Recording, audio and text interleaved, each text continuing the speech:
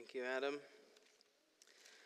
I'm always excited to be up here. It's a phenomenal opportunity for me to grow in my giftings and in the study of the Word, and to be able to share that with you.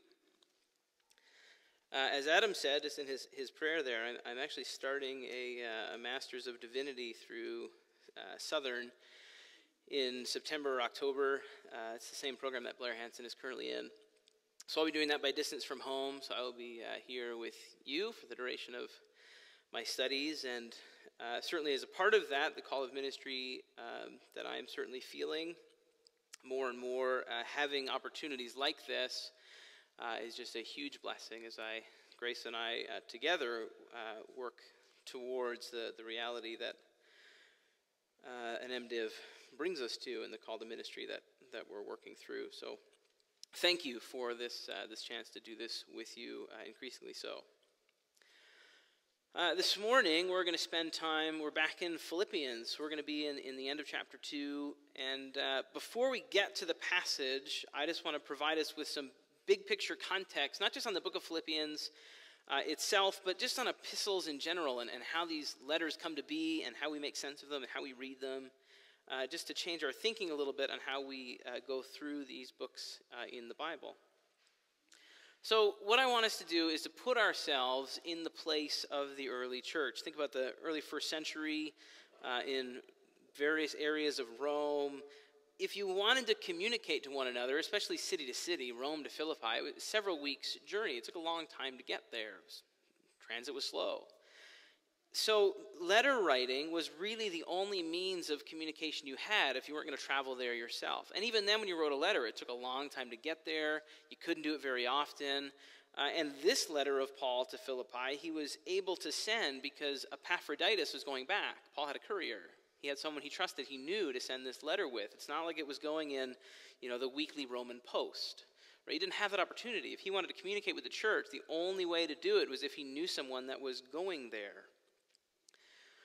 So when you think about it that way, limited opportunity, infrequent chances to do this, if you were going to send a letter and you were Paul and you were writing to a church that you love and a community that you know, a church that you participated in previously, it's going to take some time. It's going to be a lot of thinking and prayer and deep consideration as to what this letter looks like. It wouldn't be like writing an email. We do those in 2-3 minutes, we bang it out, it's not a big deal. But if you're writing a letter to a church and you have such limited opportunities to do this, it's going to take some time.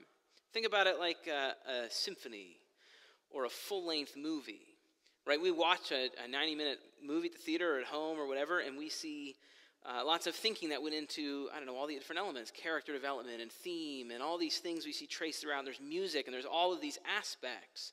We really ought to think about epistles like that.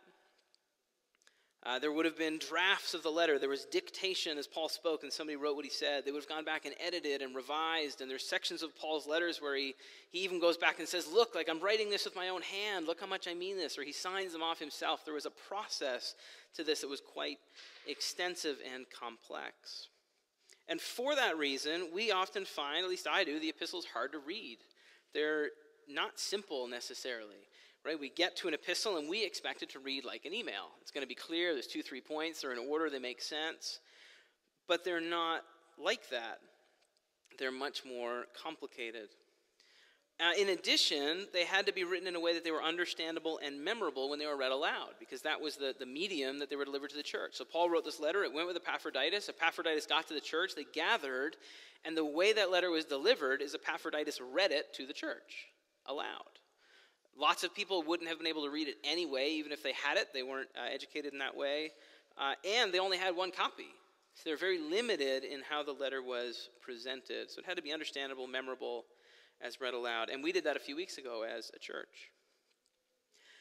In addition, if it wasn't complicated enough, Paul was trained in what we call a formal rhetoric. It was the way of communicating and speaking and speech-making in the academic circles of the time. So you presented an argument in a specific way in order to debate with someone. And Paul was formally trained in that, for sure. That argument typically looks like some kind of organized, logical pattern of speech. So the best example we have and even in our own church, is when we went through the book of Romans, right? That's a really organized set of theological argument that Paul puts before us. And we can work through that, and his structure in the argument, the pattern that he follows, and the links we can follow throughout, and the order of things makes that letter much easier to understand because he was speaking in that form of rhetoric. So Philippians follows that pattern of that rhetorical speech where you'd have a personal introduction and conclusion. We have that in Philippians. And then this big logical set of arguments in the middle. And Paul, in addition, weaves in tons of Old Testament references, pretty much every second word it feels like. He weaves in complex themes all the way through, beginning to end. These letters can get complicated. So if we look at Philippians, it has that structure, personal introduction and conclusion, and then argumentation in the middle. And if we were to summarize the book of Philippians, Paul is essentially saying he exhorts the church and encourages the church to pursue their individual and corporate sanctification. You personally and together need to grow in these things. Specifically, they need to work on their progress in the faith. They need to keep growing, keep learning, keep working, keep becoming more like Christ.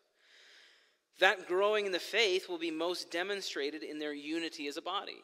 Right? They had some disunity of some kind. We don't really know what it is, but their unity would demonstrate their growth in the faith. And they can follow the example of Christ and of other godly people to learn how to do these things. That's the central message. And through that message, Paul weaves in an encouragement to the church. He tells them about being joyful. He tells them about being sanctified.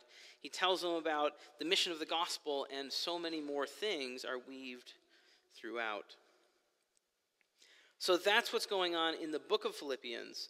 And what I want us to see this morning is how our section, which is the end of chapter 2, fits perfectly into the message that Paul is communicating in the book as a whole. What I want us to see when I read it in a moment, and based on what I've just said, is that our passage didn't just land where it did by accident. Paul didn't kind of think in the middle of his letter, I should tell them, we're going to see in a sec, about Timothy and Epaphroditus. It's there on purpose. Paul is accomplishing something along with the purpose of his letter in including this section. So with all that said, I'm going to read now then from Philippians chapter 2, verses 19 to 30. I hope in the Lord Jesus to send Timothy to you soon, so that I too may be cheered by news of you. For I have no one like him who will be genuinely concerned for your welfare. For they all seek their own interests, not those of Jesus Christ. But you know Timothy's proven worth, how as a son with a father he has served with me in the gospel. I hope therefore to send him just as soon as I see how it will go with me. And I trust in the Lord that shortly I myself will come also.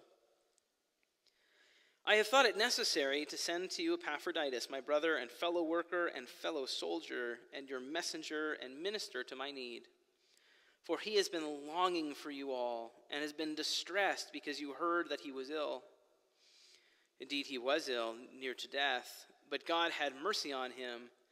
And not only on him, but on me also, lest I should have sorrow upon sorrow.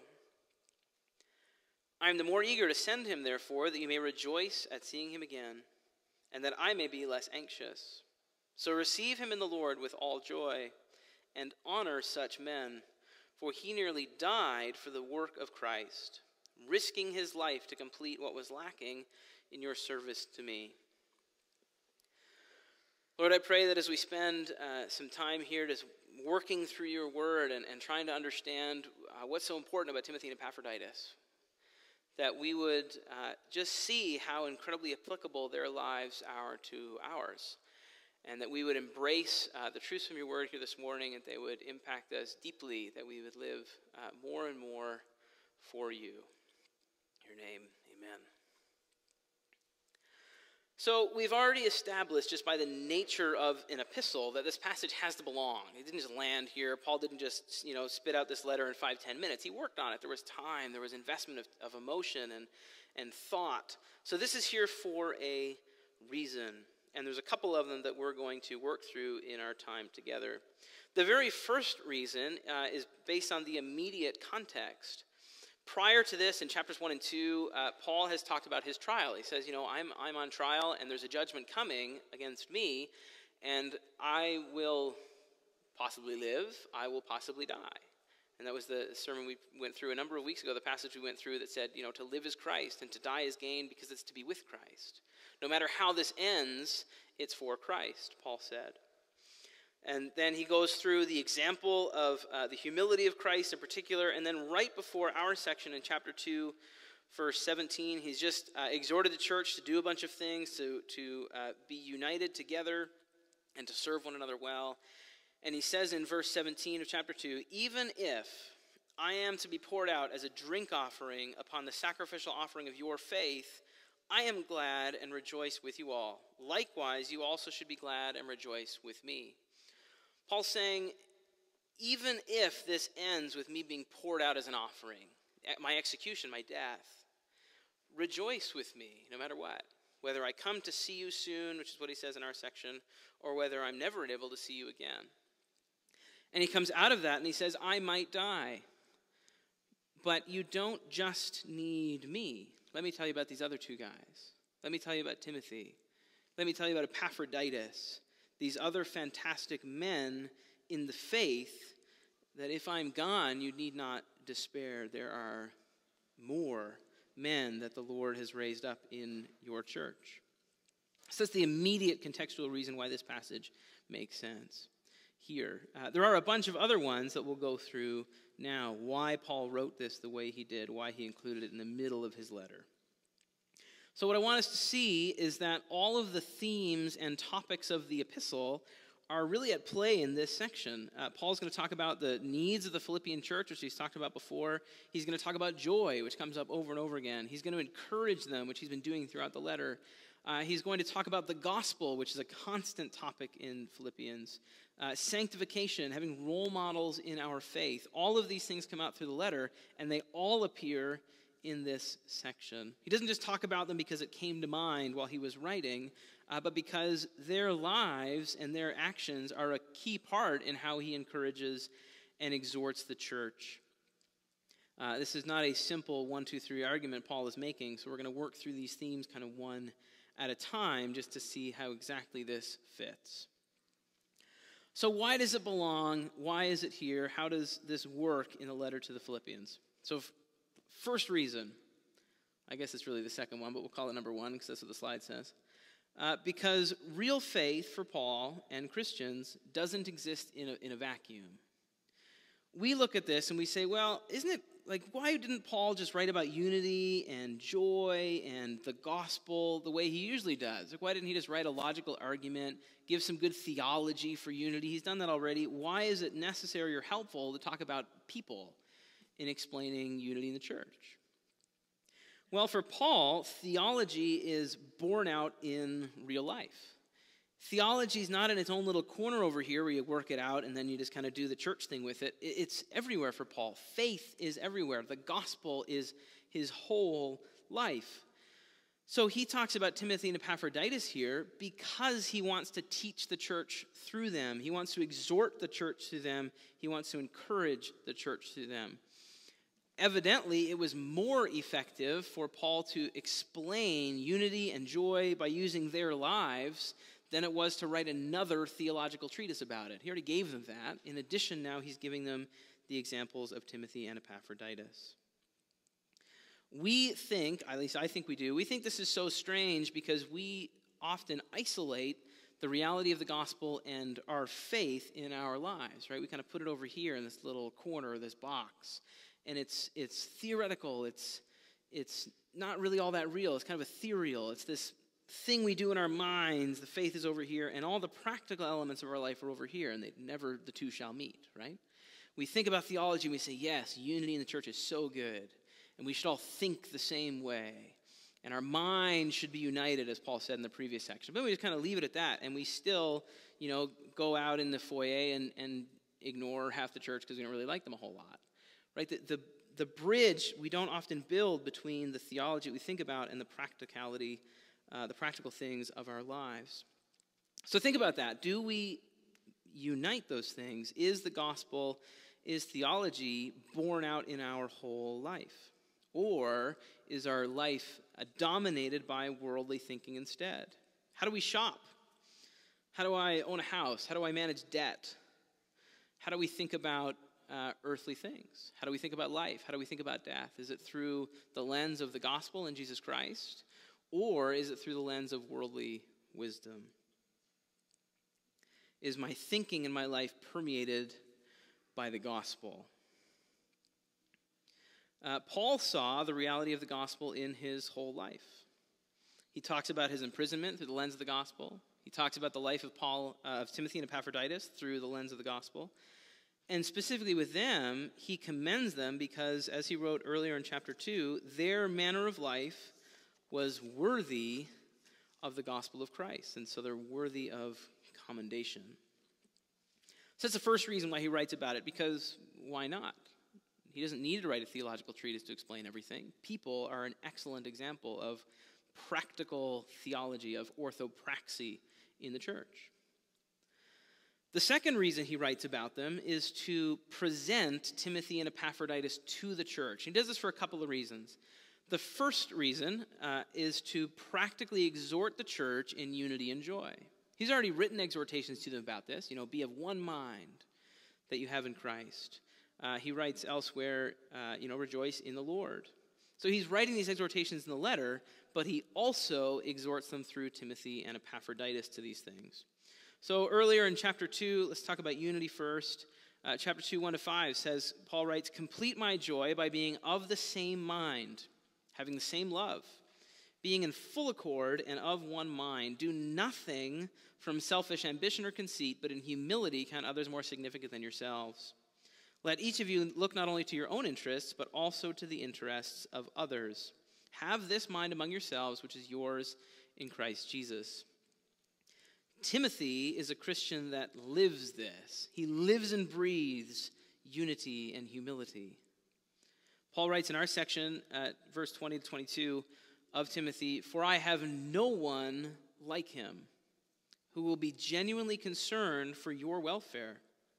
For they all seek their own interests, not those of Jesus Christ. But you know Timothy's proven worth, how as a son with a father he has served with me in the gospel.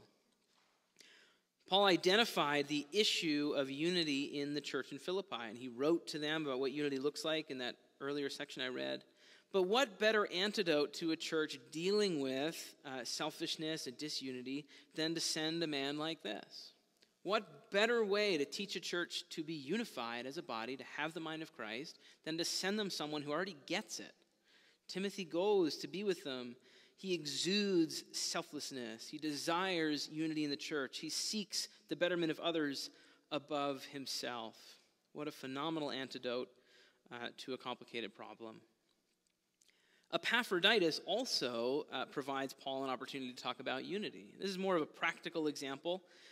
He says in verse 28-29, I am eager to send Epaphroditus to you, therefore, that you may rejoice at seeing him again. And later he writes, honor such men, for he nearly died for the work of Christ, risking his life to complete what was lacking in your service to me. Paul calls the church pretty specifically here to celebrate the return of Epaphroditus. He comes back, and the instruction is rejoice, presumably together, honor him, presumably together. And to honor someone, especially in this cultural context, was not just a handshake and a pat on the back. To honor someone in the way they would have was a big deal, and we recognize that too. If we were to honor someone coming back to us, it would be more than a call from the pulpit on a Sunday morning. Look who's back. Look who's returned. We'd give them opportunity to share about their journey and their experience and their learnings, and share how the church was able to help them, and share how the Lord worked through them, and pray for them, and probably celebrate them with a potluck or something. That's honoring someone in our context, and in theirs they had something similar. So Paul saw the return of Epaphroditus for an opportunity for unity. He's coming back. Get together, all of you. Be united around him as you rejoice and honor the work that he has done for the Lord. So that's the first thing Paul does, is he exhorts the church in unity through Timothy and Epaphroditus. He also exhorts the church and encourages the church to be joyful in the Lord through these two men.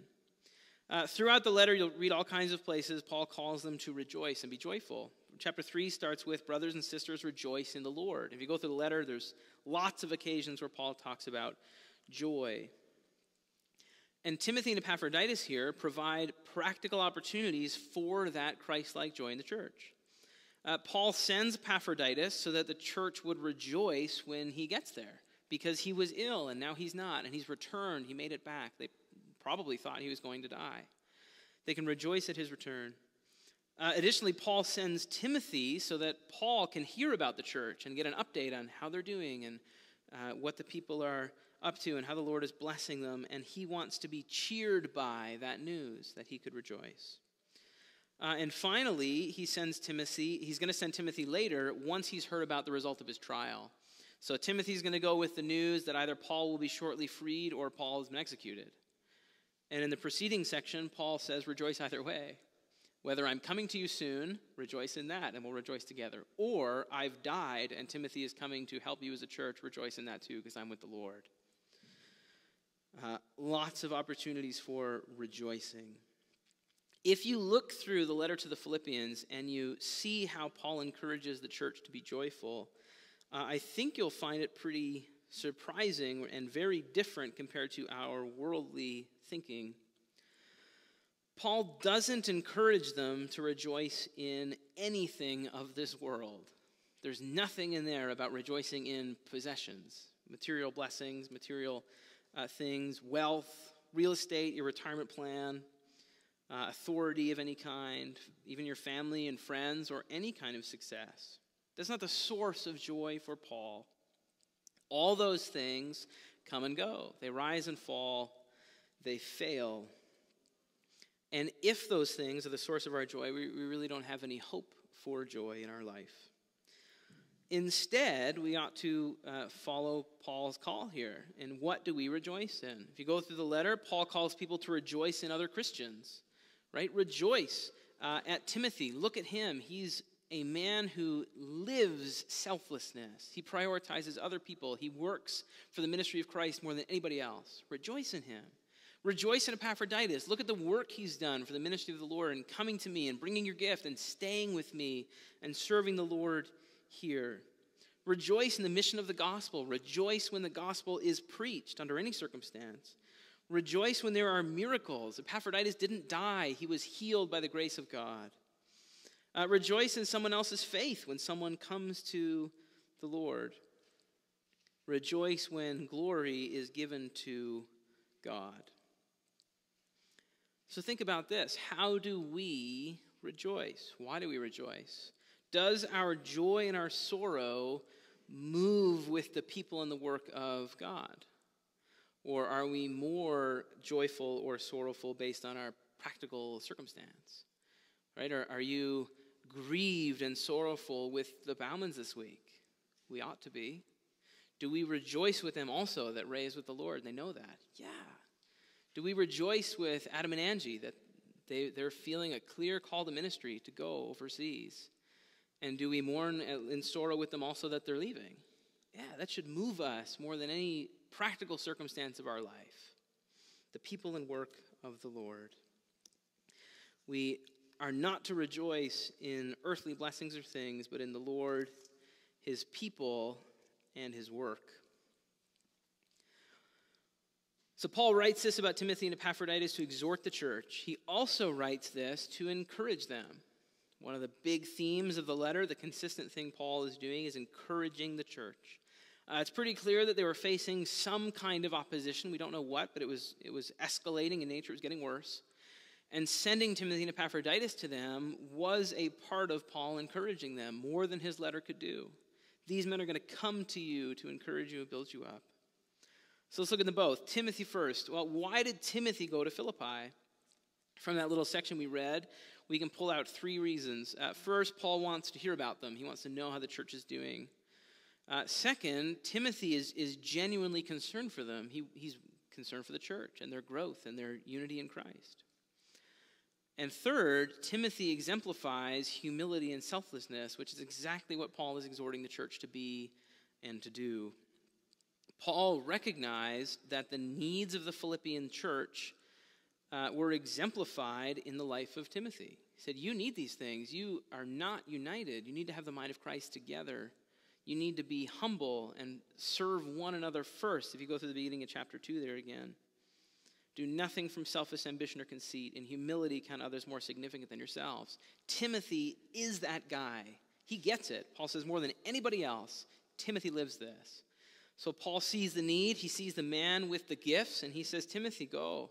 He dispatches him to be with the Philippian church because his gifting matches their needs. And just think about what an encouragement that is in your own life. Think about a time or a situation or a struggle, a difficulty you've been in where you had a pretty clear need. Maybe you didn't even know what it was. You couldn't put it to words. And in those moments, the Lord often provides for us exactly the gift to match our need. In a scripture that comes to mind, in a friend who prays, in a song at church on Sunday, in a sermon, in a thought that comes to your mind that's from the Lord. He provides gifts that match our needs. And Timothy was that for the church in Philippi. In our immediate context, we can think about this as a direct application. This is the heart of our elders in calling a new teaching elder and pastor. Right? They have identified through patience and wisdom and much thought and prayer what they perceive the needs of the church to be. We need to be encouraged and grow in prayer together, and evangelism and worship are three areas that we can use some encouragement and growth and sanctification together in. And in their calling of someone to be a teaching elder, a pastor, they looked for someone whose gifts match our needs. And that's what they've done and are looking for us to affirm. We can also think about this in the context of Adam and Angie. They're going from us. They have a set of gifts that have been an incredible blessing to us. But those gifts also match the needs of a seminary and a group of people in Dubai. And the Lord has put a call on them, and by extension a call on us to let them go and to send them.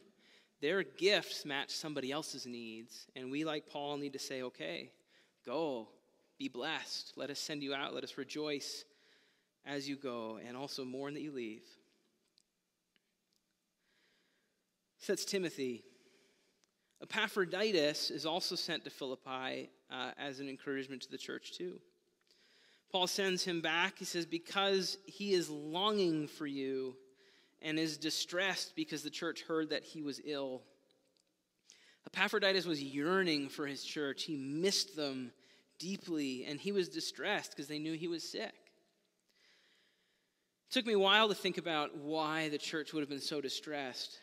And historically, in the historical context, this makes sense. They would have got a letter from him or Paul or whoever, or found maybe they passed a traveler on the way that brought the message back that Epaphroditus was ill.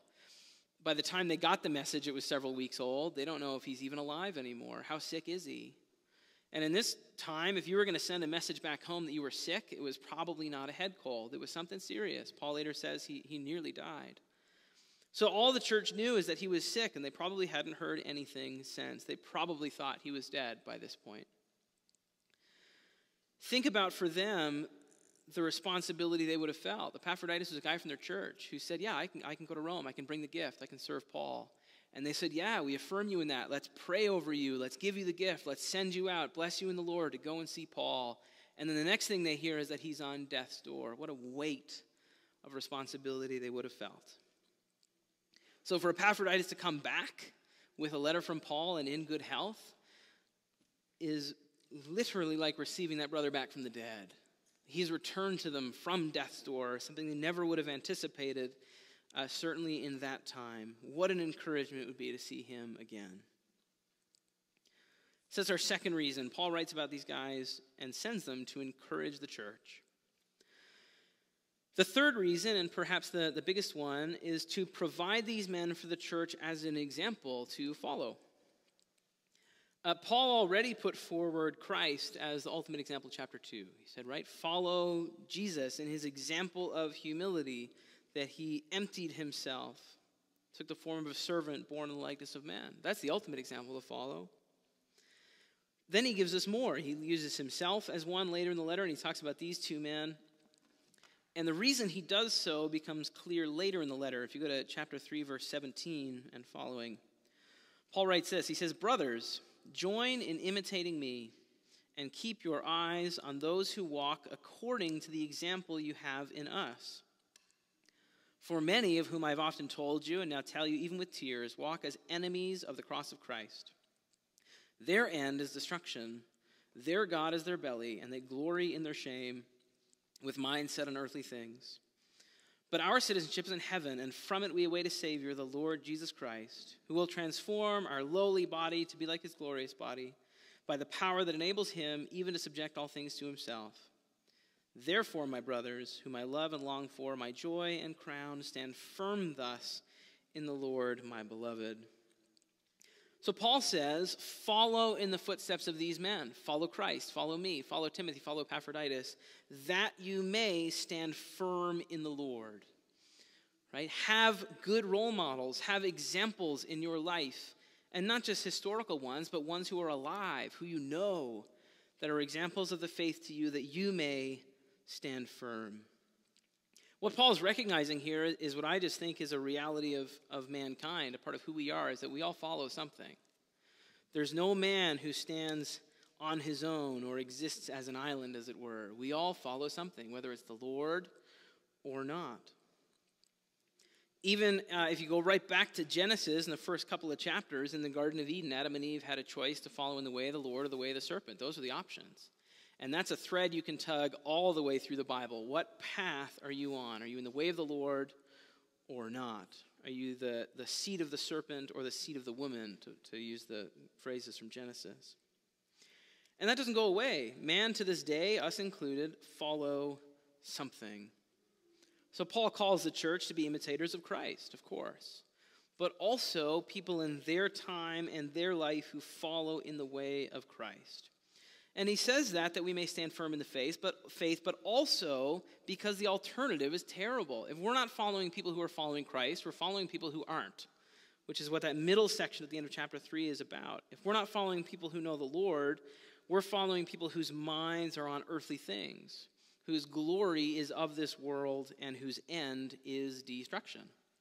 That's the only other option. So who do you follow? Or do you even think about it? Who are your role models? Have you thought through that? It's an important decision. The people we follow in the footsteps of greatly influence what kind of people we become. Are they believers? Start with that filter. Do they follow the Lord? And work through those decisions. Evaluate who your role models are, because it has great effect on your life. Are they people who will encourage us to stand firm in the Lord, or people whose God is their belly, who glory in their shame, whose minds are set on earthly things, and whose end is destruction? Paul put these men forward, Timothy, Epaphroditus, himself later as well, we're going to get to in a future chapter, as exemplary men. Their manner of life, back to chapter 2, was worthy of the gospel of Christ. And those are the kind of people we ought to follow. It's pretty easy for us to say at this point, well, that's a pretty high bar. Like, the calling of the Christian life is intense, impossible even. And we start with Christ. We say, well, obviously we can't follow entirely in the footsteps of Jesus. Like, he was the God-man. He was without sin. He was divine in nature, fully God. How could we possibly follow that example? And then we go to the next ones. We say, well, Paul and Timothy, like, those guys were called to ministry. Paul was called on the road by Jesus. He saw him. Obviously, his life was transformed. Timothy knew Paul. Obviously, his life was transformed. Those guys, of course, were different, but I can't expect that of myself. So we choose to be content with who we are, and we address a sin or two, and maybe if somebody calls us on something, we'll work on it, but we just sit, and that's it. Let me give you, there's a lot of reasons why, but let me give you 3 immediate reasons that thinking falls short in Paul's teaching here. First, if we look at Epaphroditus, we don't know a lot about him, just what this letter says, but very, very likely he was a layman from the church. If he was an elder or the pastor of the church, we would have expected Paul to say that somewhere. He addresses the letter to the elders of the church. You would think that would have come up.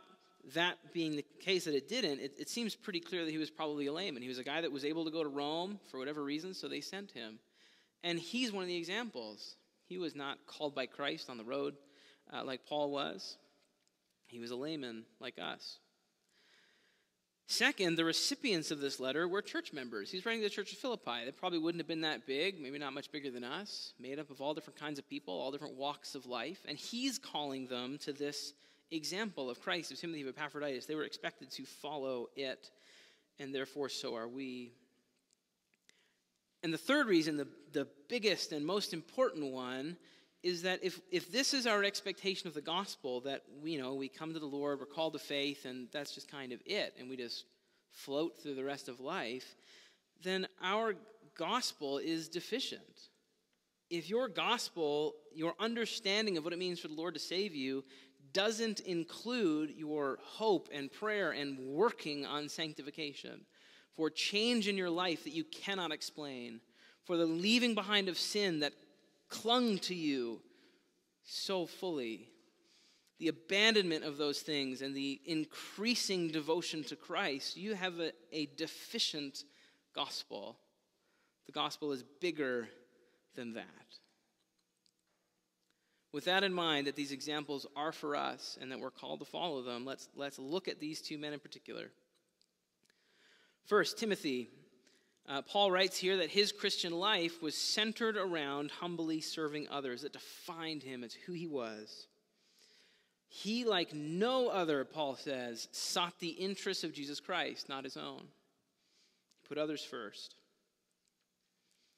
So in his example, then, let's think through our own lives. What is the center of my Christian life? Is my salvation, is the gospel built around me? Or do I serve others in humility? How do we even define the gospel? Start there. Is my gospel self-centered? So often it is. Probably the most common definition among Christians today of the gospel is that it saves me from my sins to admit me to heaven. And that's the whole gospel. And that's more self-centered than most things we say. Right? It's about my sin, it's about my forgiveness, it's about my redemption, it's about my admission to heaven. What a sad gospel. Is our gospel self-centered? Is it only the thing that saves us from our sin? Is that all we think about? Or do we recognize how much bigger it is? The gospel starts with the creation of the world. God created, and he made a good thing, and he put man in that creation to rule it with him. And man chose their own way to disobey the Lord, corrupted creation, corrupted themselves. And the Lord ever since has been choosing people to bring redemption to mankind, to reunite us with him. You follow that all the way through Noah, Abraham, the people of Israel, and then the sending of Christ. Jesus comes, he lives the life that we could not, one without sin. Right? He pays the debt that we could not afford. And in exchange, taking our punishment for the sin that we have and the sin we inherited, Jesus gives us grace and forgiveness and blessing in order that we could serve the Lord in this life and beyond it. So we can serve him here, serve his church, serve his people, share the gospel, go to Dubai. And so when this life is over and we're with him, we can rule with him over his great creation. That's a gospel. It's so much bigger than me and my. It's big, and it's about the Lord. Epaphroditus, Paul also holds up as an example. And he says Epaphroditus is an example of faithfulness in the gospel. He calls him a fellow worker, a soldier, a messenger, a minister to his need. High praise from Paul. Epaphroditus, for sure, understood that to live was Christ and to die was gain and to be with him. We don't really know the details here, but Paul says Epaphroditus was ill, near to death, and he risked his life. We don't know what that means. Surely it was more than the illness. Perhaps, he got ill on the way and chose to continue. I'm halfway there, I'm sick, but I've got to get to Paul. Or he gets to Rome, and maybe he gets sick, and he says, I'm sick, but I have to stay so I can serve Paul. We don't know what happened. We know that he chose to risk his life for the gospel, to serve Paul in Rome. and as a result, he nearly died. He knew what it meant to live is Christ, and to die is gain. And even so, Paul rejoices that by the grace of God, Epaphroditus survived so he can go back to Philippi. Another thing worth noting here is that even after this long illness and recovery from death's door, it's Paul who's sending Epaphroditus home, and I love this. Epaphroditus didn't say, Paul, I'm tired, I'm sick, I've done as much as I can, I need to go home. I have to go to be with the church. Paul sends him back. He says, Epaphroditus is missing you. He longs for you. He knows you are hurting, thinking he is ill, and I'm going to send him back to you. And I think we can read from that Epaphroditus probably would have stayed with Paul to continue to serve him if he could, but Paul sends him back. And think through this. Do we even consider that kind of thinking in our lives? Do you evaluate the work you've done for the kingdom of God? As you evaluate the impact of the gospel on your life, is this something you'd ever see yourself doing? Giving it all for the gospel, risking your life for the gospel, choosing to stay even when it's impossibly hard. That was Epaphroditus. He's a phenomenal example for us even today. So what I hope we've seen from this section of the letter is why it belongs, why it's so important. First, because real faith doesn't exist in a vacuum. The gospel needs to fill and permeate our whole lives.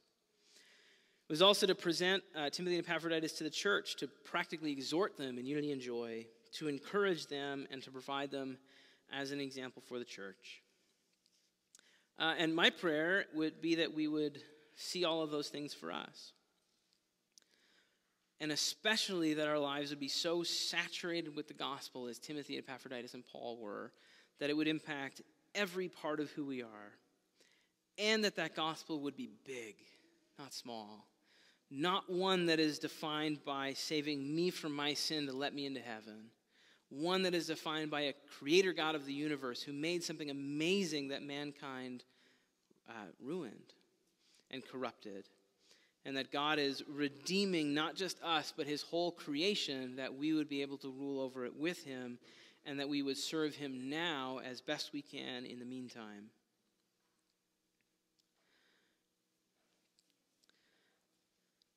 With that, then, we'll pray and conclude our time together. Lord, I thank you for this section of your word. Lord, the words of Paul about Timothy and Epaphroditus, and just what an incredible testimony they have. Lord, I thank you that Paul was not unwilling to tell us about them, that he wasn't worried about making them prideful or anything, but he shared it like it was, and he told us about their humility and their faithfulness.